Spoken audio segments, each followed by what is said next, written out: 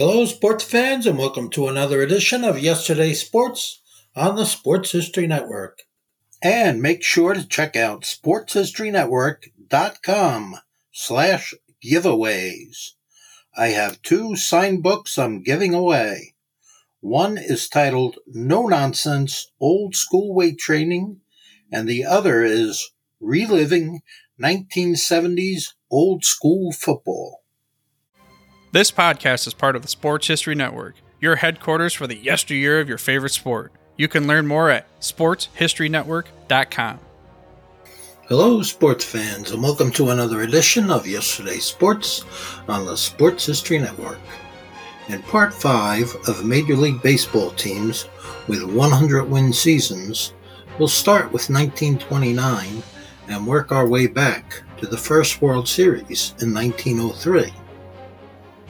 Now, since they did not play as many games back then as they do today, not as many teams had 100-win seasons, so we're going to use the .617 winning percentage as a comparative to a 100-win season.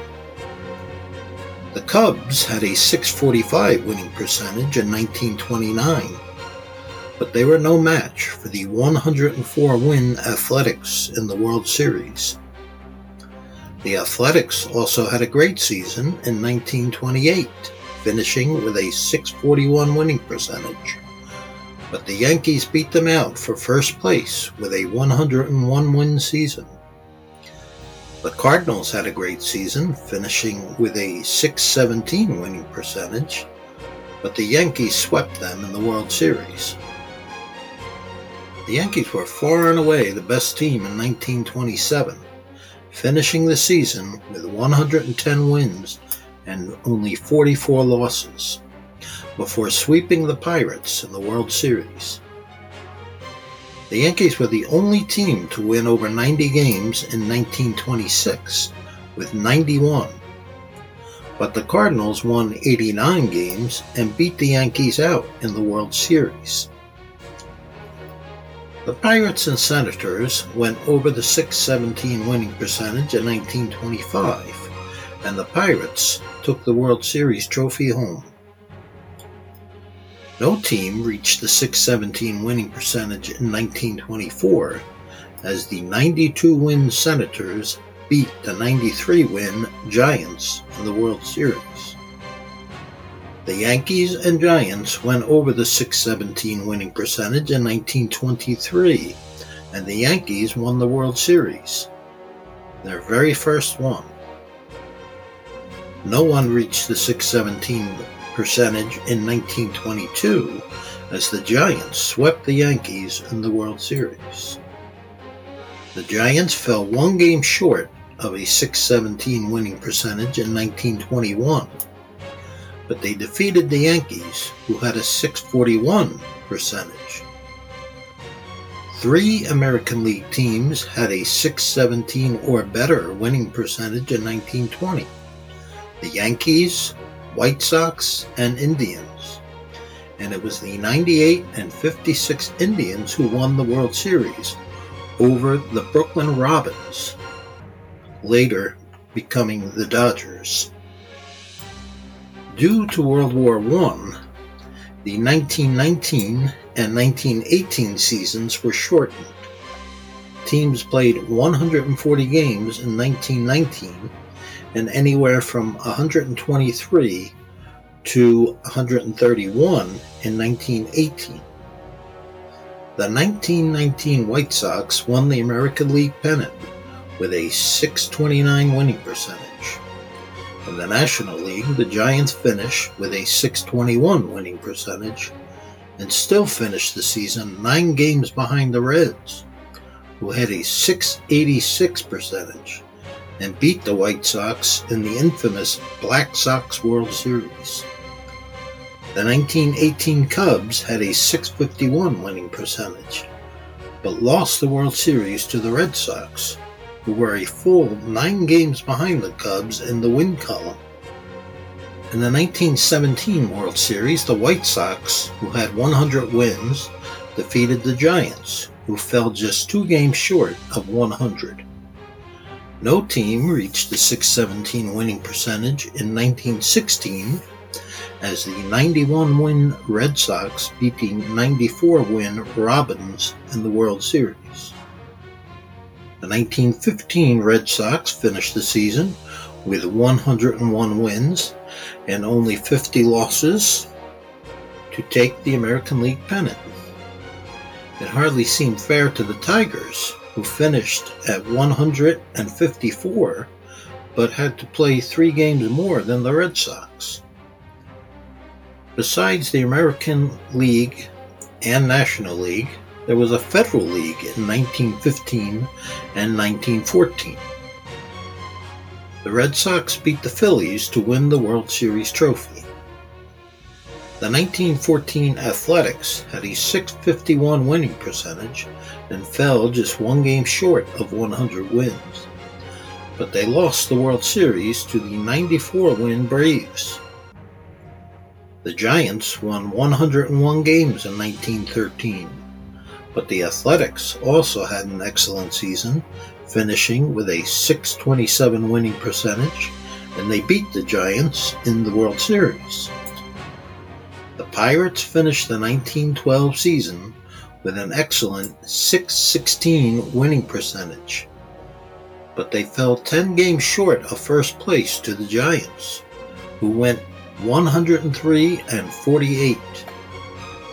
The Red Sox went 105-47 and defeated the Giants in the World Series. The Giants fell 1 game short of 100 wins in 1911 and lost the World Series to the 101-50 Athletics. The Cubs had an outstanding season in 1910, finishing with a 104-50 record, but they were overmatched in the World Series by the 102-win and 48-loss Athletics. 4 teams went over the .617 winning percentage in 1909. In the American League, the Athletics finished 95-58, but had to settle for second place, as the Tigers went 98-54. In the National League, the Cubs finished with an impressive 104-49 record, but the Pirates went 110-42 to take first place, and then beat the Tigers to take the World Series trophies home. 3 teams finished the 1908 season with a .617 winning percentage. The Cubs fell just 1 game short of 100 wins, while the Giants and Pirates fell just 2 games short. The Cubs defeated the Tigers in the World Series.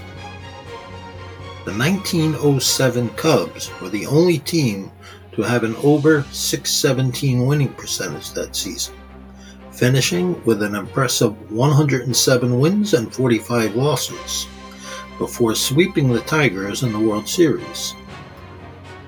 The Cubs and Giants went over the .617 winning percentage in 1906, and the White Sox were close at .616. The 1906 Cubs still hold the record for the highest winning percentage in a season at .763. But the White Sox, who had 93 wins and 58 losses on the year, pulled off a stunning upset by beating the 116-36 Cubs in the World Series. The Giants, Pirates, and Athletics all surpassed the .617 winning percentage in 1905. The 105-win Giants defeated the 92-win Athletics in the World Series. The 1904 Boston Americans, later the Red Sox, finished the season with a .617 winning percentage. The Giants had the best record with 106 wins and only 47 losses. But the Giants manager, John McGraw, refused to play against Boston in the World Series because he considered the American League the minor league. So there was no World Series in 1904. In 1903, the Boston Americans, a .659 winning percentage, beat the Pirates, who had a .650 winning percentage, in the very first World Series. Now that we've gone through all of the World Series years, let's look at some interesting facts. During the playoff years of 1969 to 2022, the team with the best record in the American League won the pennant 52% of the time. The percentage was much lower in the National League, as the team with the best record won the pennant only 40% of the time. The team with the best record in baseball overall won the World Series only 27% of the time. So, the next time your favorite team ends the regular season with the best record, don't get your hopes up too high, because the odds of them winning the World Series could be better. During the non-playoff years of 1903 to 1968, the percentage was much higher, as the team with the best overall record won the World Series 58% of the time. I hope you enjoyed this 5-part look back at some Major League Baseball history. Until next time, God bless. This podcast is part of the Sports History Network, your headquarters for the yesteryear of your favorite sport. You can learn more at sportshistorynetwork.com.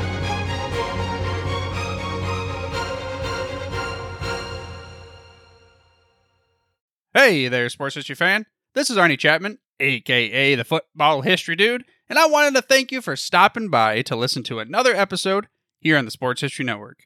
Our podcasters are passionate about uncovering and sharing sports stories from yesteryear. And if you didn't know it already, we have over 30 shows across the network covering all sorts of sports history topics. In fact, here's a glimpse into one of our awesome podcasts here on the network.